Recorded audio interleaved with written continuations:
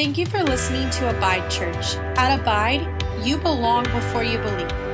Tune in today for a life-changing message from our lead pastor, Gio Munoz. You guys alive? I know you lost an hour of sleep. Stop it. I'm going to speak for 25 minutes and 30 minutes, but I do have something I want to share with you today, and it's something that really, I believe, is super crucial for us as the body. In the last 5 weeks, we've been talking about what it looks like for us to live in kingdom culture, that it is more than just words or something that we say, but that Jesus came to establish the kingdom of heaven here and now. Are you alive? You got to be with me because I'm excited. I spent all night at the Strawberry Festival. I had funnel cake. I'm still wired. He came to establish something here on earth. And so, even though we may look at the world and there's all kinds of chaos going on around us, we don't exclude ourselves from what is happening and say, well, the world is the world and what's going to happen is going to happen. No. Your job as a believer, when you say yes to Jesus, is that your light should penetrate the darkness. Meaning everywhere that you go, everywhere your feet step, you have been given that ground. I'm talking about when you work at Publix. I'm talking about when you go to school. Everywhere that you go and your feet go, whether you said yes to Jesus yesterday or you've been saved 50 years, it is your ground. His kingdom is advancing. There's no introduction. I'm going right in today. His kingdom is moving forward. And he's trying to use you to do it. This isn't a thing that is ran by pastors. And so we have to hire more pastors to reach more people. You have been called. Say, I have been called. I have been called. Every single one of you, the moment you said yes to Jesus, according to the Bible, you have been made a kingdom of priests. You have been grafted into this army where we train people up. It's the reason for the fivefold. The gifts to the church are apostle, prophet, evangelist, teacher, and one more. Can't remember. Pastor, yes. You can tell. The purpose of those are to train people up, to send them out, to destroy the works of the enemy. That's why Jesus said, I have come to destroy the works of the enemy. And so we put before you the testimony of the Lord, because what is it saying? It is saying his kingdom is advancing. When my brother stood up on the stage last week and talked about what the Lord did in his life, it is a prophetic picture of his kingdom advancing. Not just in a church service, but on a front porch. Not just in some organized religion, but everywhere that we go, that this kingdom is, your kingdom come, your will be done on earth as it is in heaven. In heaven there is no addiction. In heaven there is no lack. In heaven there is no depression. So what should be my job? My job should be to establish that reality here. That looks like you understanding who you are in Christ. Most of the time, the reason people would exclude themselves from this call into the ministry or to give themselves is because they say, I can't do that because I'm bad. They may not verbalize that, and they may not be what they say, but the reason we sit and we want to sit on the bench is because we think we are not qualified to do this. So we hear people say, well, I just can't do that, bro, because my house is a wreck. Listen, the reason your house may be a wreck is because the devil is attacking you, because he knows if you had everything, if you were living a life of peace, the world would be turned upside down. So what should be our response? When the devil attacks me, I go even harder. When my life is chaos and I don't know what to do, what do? I surrender, I rest, and I abide. I give myself and I put myself in a place where everything else. Did you feel the shift that happened when we sang that last song? Something changed. Can't do it. Something changed whenever we went from singing about us to singing about him. Something in the atmosphere, because there's something powerful about us changing our eyes. It's all good. There's a place for proclamation. Lord, I'll become the sacrifice. You provide the fire. It's all good. When we sing about proclaiming the things we're going to do. But something changes when we look upon him and we say, you're holy, you're mighty, you're worthy, you're good above all else. Something in he is drawn to this. Because the enemy would like to keep before you, how many of you know the enemy has a testimony? You don't believe it? Watch Fox News, watch CNN. What is happening? They are testifying of everything the devil is trying to do to destroy the world. So what should be our response? That we would keep the testimony of the Lord before us. That yes, the world may be chaotic, and yes, it may be full of hate, but I don't live in that kind of a world. Jesus did not call us as a church or as Christians to point out the flaws in people. That's why from this pulpit, you don't hear us bashing, whether it be the homosexual community or people who do all kinds of things. We don't do it because according to this Bible, He called me to love. He called me to love. Well, you got to stand up. No. It's not my response. My response should be whoever is in front of me. It's not even what Jesus modeled when they threw an adulterous woman in front of Him. If your job was to get on a soapbox and preach, then Jesus would have pulled out His little box when they threw the adulteress down, and He would have made an example out of her. The response of Jesus when someone was thrown, this is the person who understood identity. That I can be involved with her, and it doesn't mean she's going to drag me down, and it doesn't matter how it makes me look. Because sons and daughters, listen, when you're a son and a daughter, it doesn't matter what people think. If Jesus was worried about look good, He would have hung out with the Pharisees and Sadducees that on the outside they looked good, but on the inside they were dead.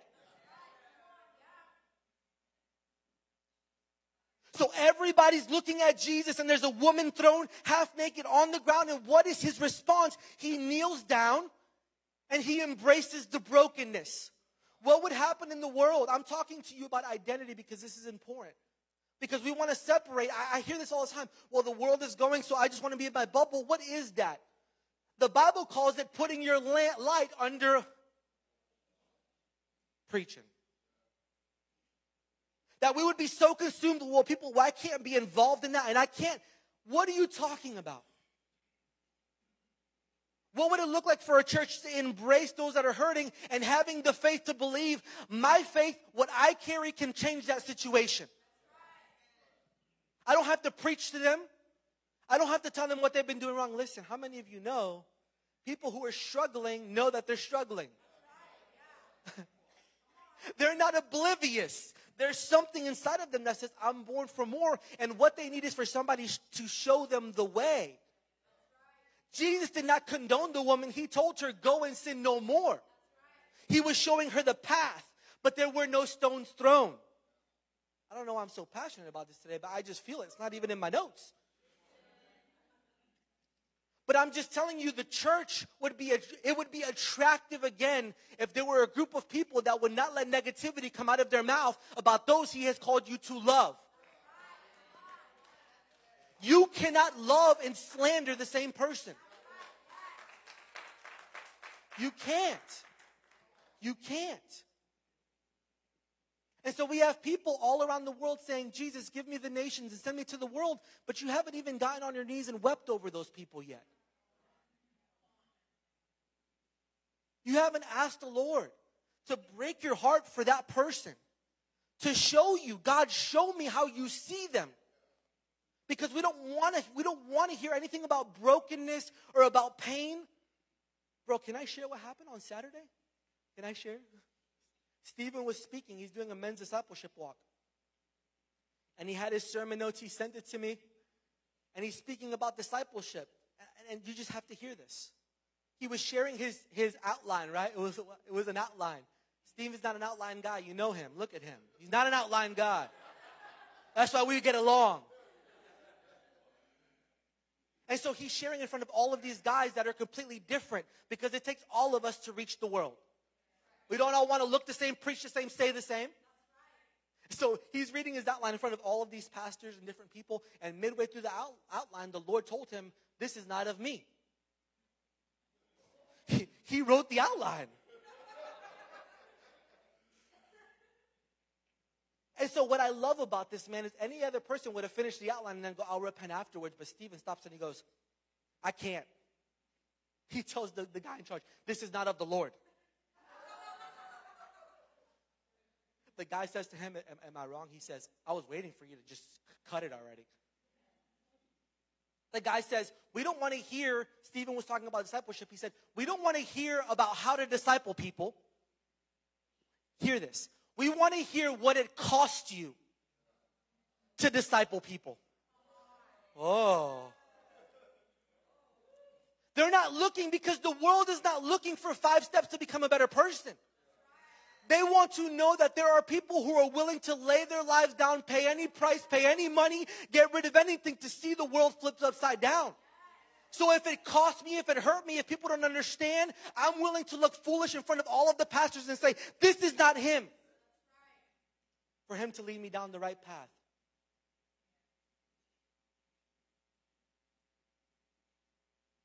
For so long, we have so many different groups of people that are wondering, what am I called to be? And if you've been here long enough, you know my response. Your job is to be a son and to be a daughter.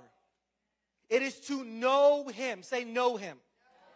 It is to know him. It is to understand that we as Christians are people of faith. What is faith? What does it look like for us to live a life of faith? Faith is more than belief. Anybody can believe for a season. Listen, according to Hebrews chapter 11, it says this. Faith is the confidence. Say it's confidence. Faith is confidence that what we hope for will actually happen. It gives us assurance about the things we cannot see. It's a substance. Like if I could point it into picture, I could hold this thing. That even though things may not look the way I want them to look, here's the truth. It is a knowing. I don't know how else to describe it. There have been times in my life, and I'm sure there have been times in yours, where you're going through a situation and everything looks contrary, but you still have a knowing. There's something inside of you that says, even though everything may fall apart, I know, what do I know? That he is good. That he is a rewarder of those who diligently seek him. So I don't know what to do. Diligently seek him. That means consistently look for him, because he has the answers. He didn't say there is a way. He said, I am the way. All roads lead to Jesus. It's the only message. Some of you are here and it's like, we hear sometimes, well, when is pastor going to change the message? What other message in Jesus do you want to hear? There's not 5 paths to Jesus. There is one path, and it's surrender. It's giving yourself to him. Well, I don't have my life together. He's the only one who can help you. Well, I don't know. I feel so broken. He's the only one that could put you back together. The reason we gather on Sunday mornings is not so that we can just sing a few songs and so that we can hear a word. It is so that he can do something in our heart. We prayed it this morning as a leadership. God, you have to come. If you don't come, I don't want to be here. We're just wasting our time if you don't come, because I need him to do something that only he can do. Not something that I can do. That is my nightmare. I need you to know, at night when I sleep, my nightmare looks like us coming to church and going through the motions of some crap and leaving the same. That is my hell. Because what we pray for in this church is that God would come and his spirit would crash in. It doesn't matter what it looks like, but that we would leave feeling refreshed, renewed, and full of hope. Knowing that God is bigger than whatever the world is saying or whatever the people are saying about me. And so I would ask you today, who are you? Who are you? I'm not asking you, what do you do? When people say, who are you? I don't say, well, I'm a pastor. Because that would be easy. Well, who are you? Well, I work at such and such job. No. Who are you and where are you going? What do you mean, where am I going? After this, I'm going to lunch. No. Where is your life heading? The Bible is clear that without a vision, the people perish. That means we are to sit with the Lord and dream with him and believe with him. Well, I don't got money. Maybe the reason you don't got money is because you don't have vision. God is a good steward. And he stewards everything. And so I sit with people and I'm like, well, what do you want to do? I want to be used by God. You do? Well, what does that look like? I'm just waiting for the money to come in. I'm just waiting for God to do this. No.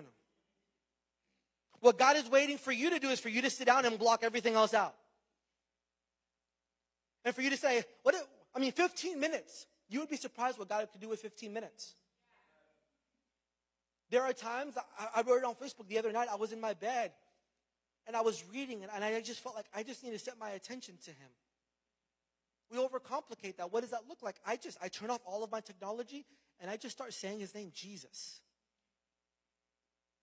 And I just begin to tell him, I need you. And within seconds, I can feel him. Because this Jesus is not some mystical person that is far away. He wants to be pursued. This is a Jesus that wants to be found. This is not where's Waldo in the middle of the crowd. When you turn around, he's like, boom, finally I'm here. And so many people have all these imageries. Listen, the way you see God will determine how you experience him. Your image of what you see when you think God, whether it's some angry person or a police officer that's here to punish you, you name it. For me, for a long time, it was an absent person.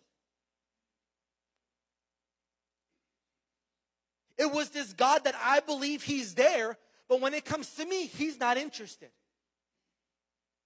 Now, I need you to understand, tying this back to identity and living in kingdom culture, it's everything. Because if I believe God is far, then I cannot fully trust him. It's all tied together. The disciples came to Jesus. And they wanted to know, what's the most important thing? They asked him, what's the most important thing? And what did Jesus say? It wasn't this commandment, that commandment. He said, love the Lord God with all of your heart, all of your mind, all of your soul. It would have been something if he ended there, but then he goes, and love your neighbor as you love yourself. Now, how in the world can you love someone if you don't love yourself? You can only love someone as well as you love yourself. And you got it twisted if you think that this Christianity is relationship. He wants you to know him and then to know others. And I'm just baffled. Listen, we live in a culture today, even in Christianity, where we would rather hear a prophetic word from someone we do not know than from someone that we do know. If I brought Sean Bowles in here, he said, is there a Carl?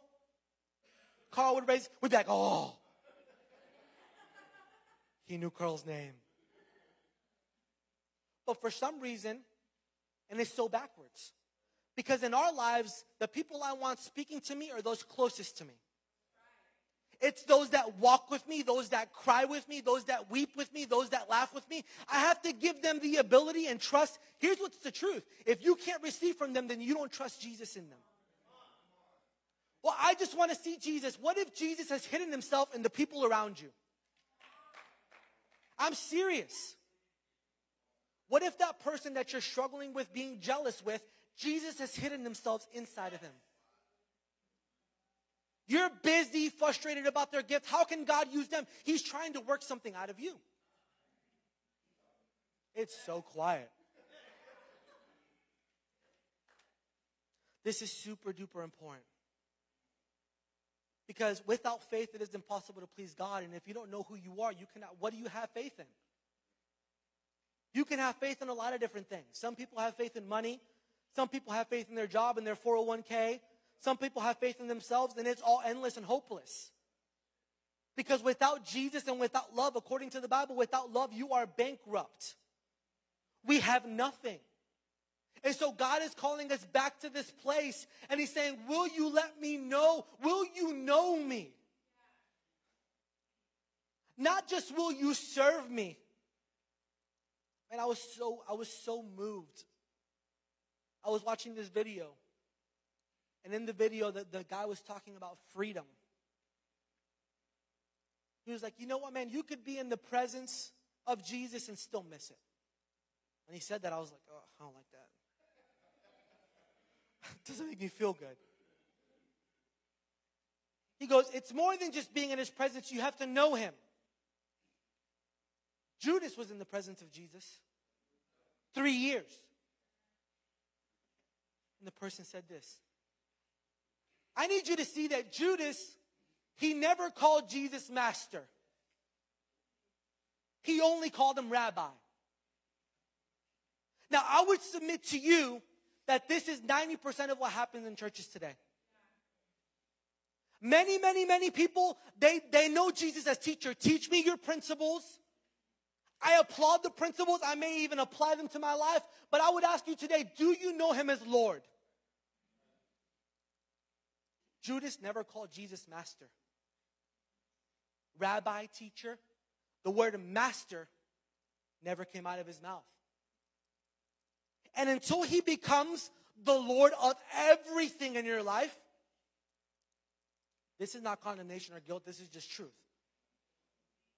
Until he becomes the Lord of everything. I'm talking about the dysfunction that you want to fix, the things you want to put your hand in. Until every part of your life comes under his lordship, you will be lacking. Until I submit everything to him and I say, God, I want you to have all of my heart. What is the heart? Listen, the heart, it is the seat. Bill Johnson says this so great. He said, it is the seat of adoration. That's why the Bible says, guard your heart above all else. Because out of it flow the issues of life. That means if I don't protect this, that's why sometimes it's so hard for people to enter into worship. It's not because God is not here. And it's not because he doesn't want to touch you. It's because there's so much stuff going on in here that it becomes difficult for something to flow out of it. And so there hits a moment in worship where you finally surrender that thing and God crashes in and you begin to weep. You're like, what's going on? Your heart has been softened. It happened today. I felt it in the room. There was all of this stuff going on because you got to know the spirit realm is more real than this. You touch that chair in front of you, as real as that chair is, so is the spirit realm. And you could literally feel when we started singing, holy, holy, holy is the Lord God. You felt something shift. What's happening? The Lord is coming into your heart and the issues of life are flowing out. And it's what he wants to do. It's time to stop knowing him as rabbi and to begin to know him as Lord. Don't ask God to make you into new wine if you don't want to be pressed. Don't ask him.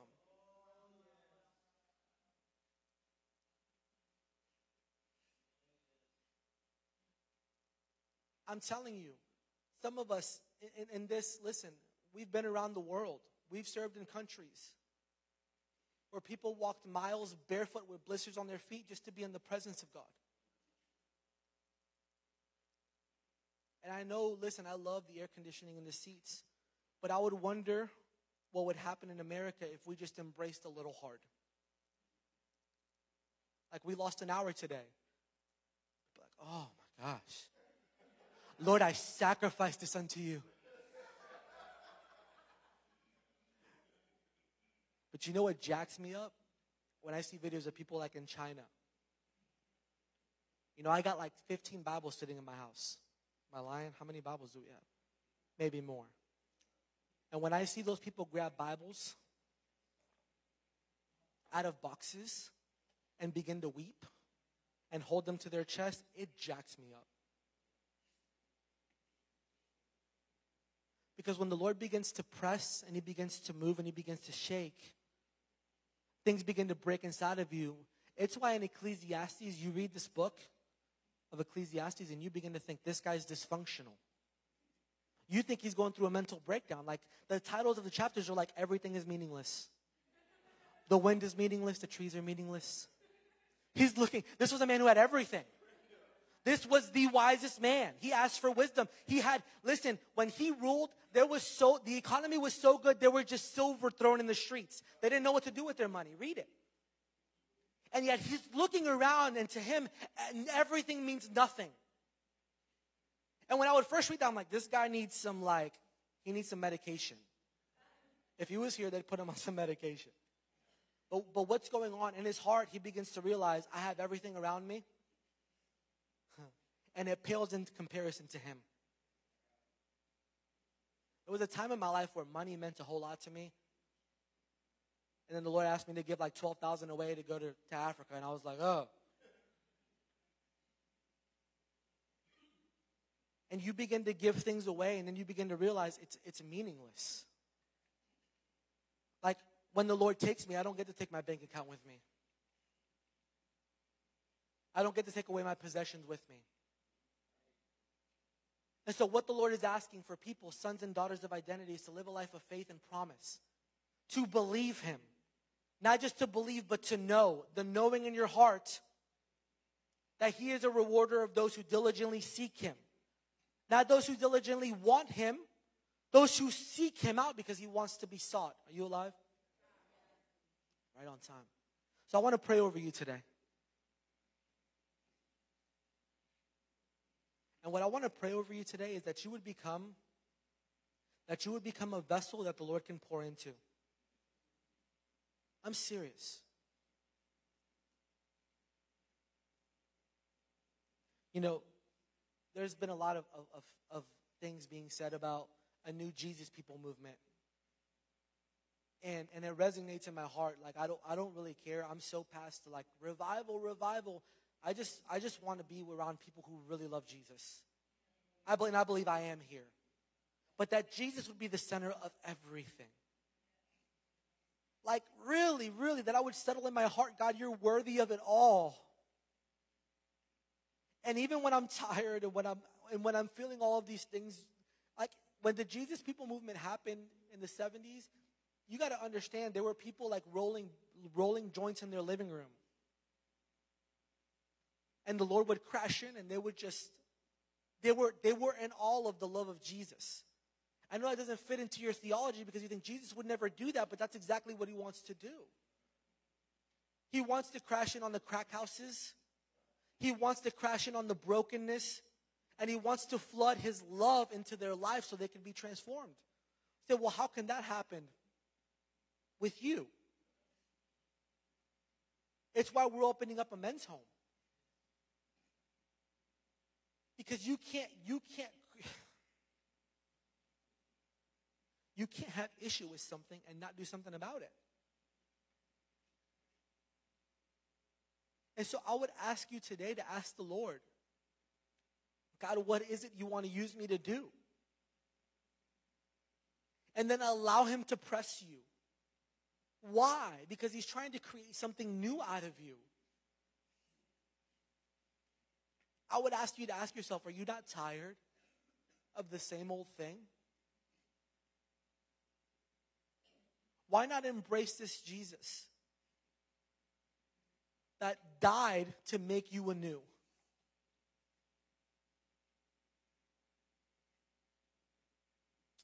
I want to pray over you and not fall.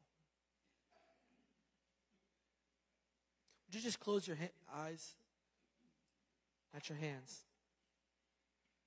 Oh, man. Yeah.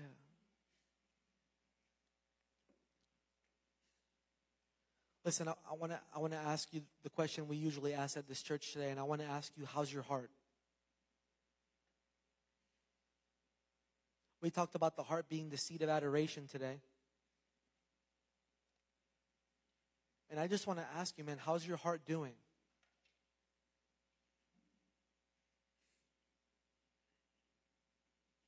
I just feel this, I feel this thing where the Lord's saying, I just want to break that hardness off.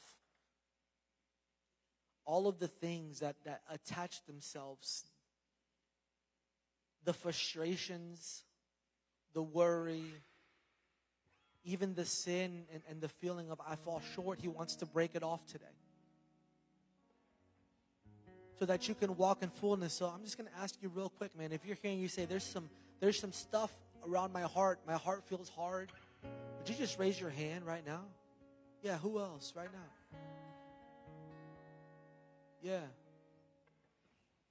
Yeah. I'm going to pray over you right now. And then what we're going to do is we're going to go back into that. And I'm just going to give you the opportunity to worship. But here's what I'm going to do. I'm going to pray, and then I'm going to ask you to fix your eyes on him. I just told you how to do it. Just block everything else out and say Jesus, and he'll come. And pray, talk to him. So Father, right now, every hand that was lifted, God, I just speak over that heart right now. All over the room, and I speak wholeness over that heart in the name of Jesus. That all hardness, all anger, bitterness, frustration, feelings of failure, of not being good enough, God, right now in the name of Jesus, it breaks. Come on, let him come. And God, give them the ability to see themselves the way you see them. God, we will respond every single time if that's what it takes. And God, as we worship you today, I ask that you would just break those things off.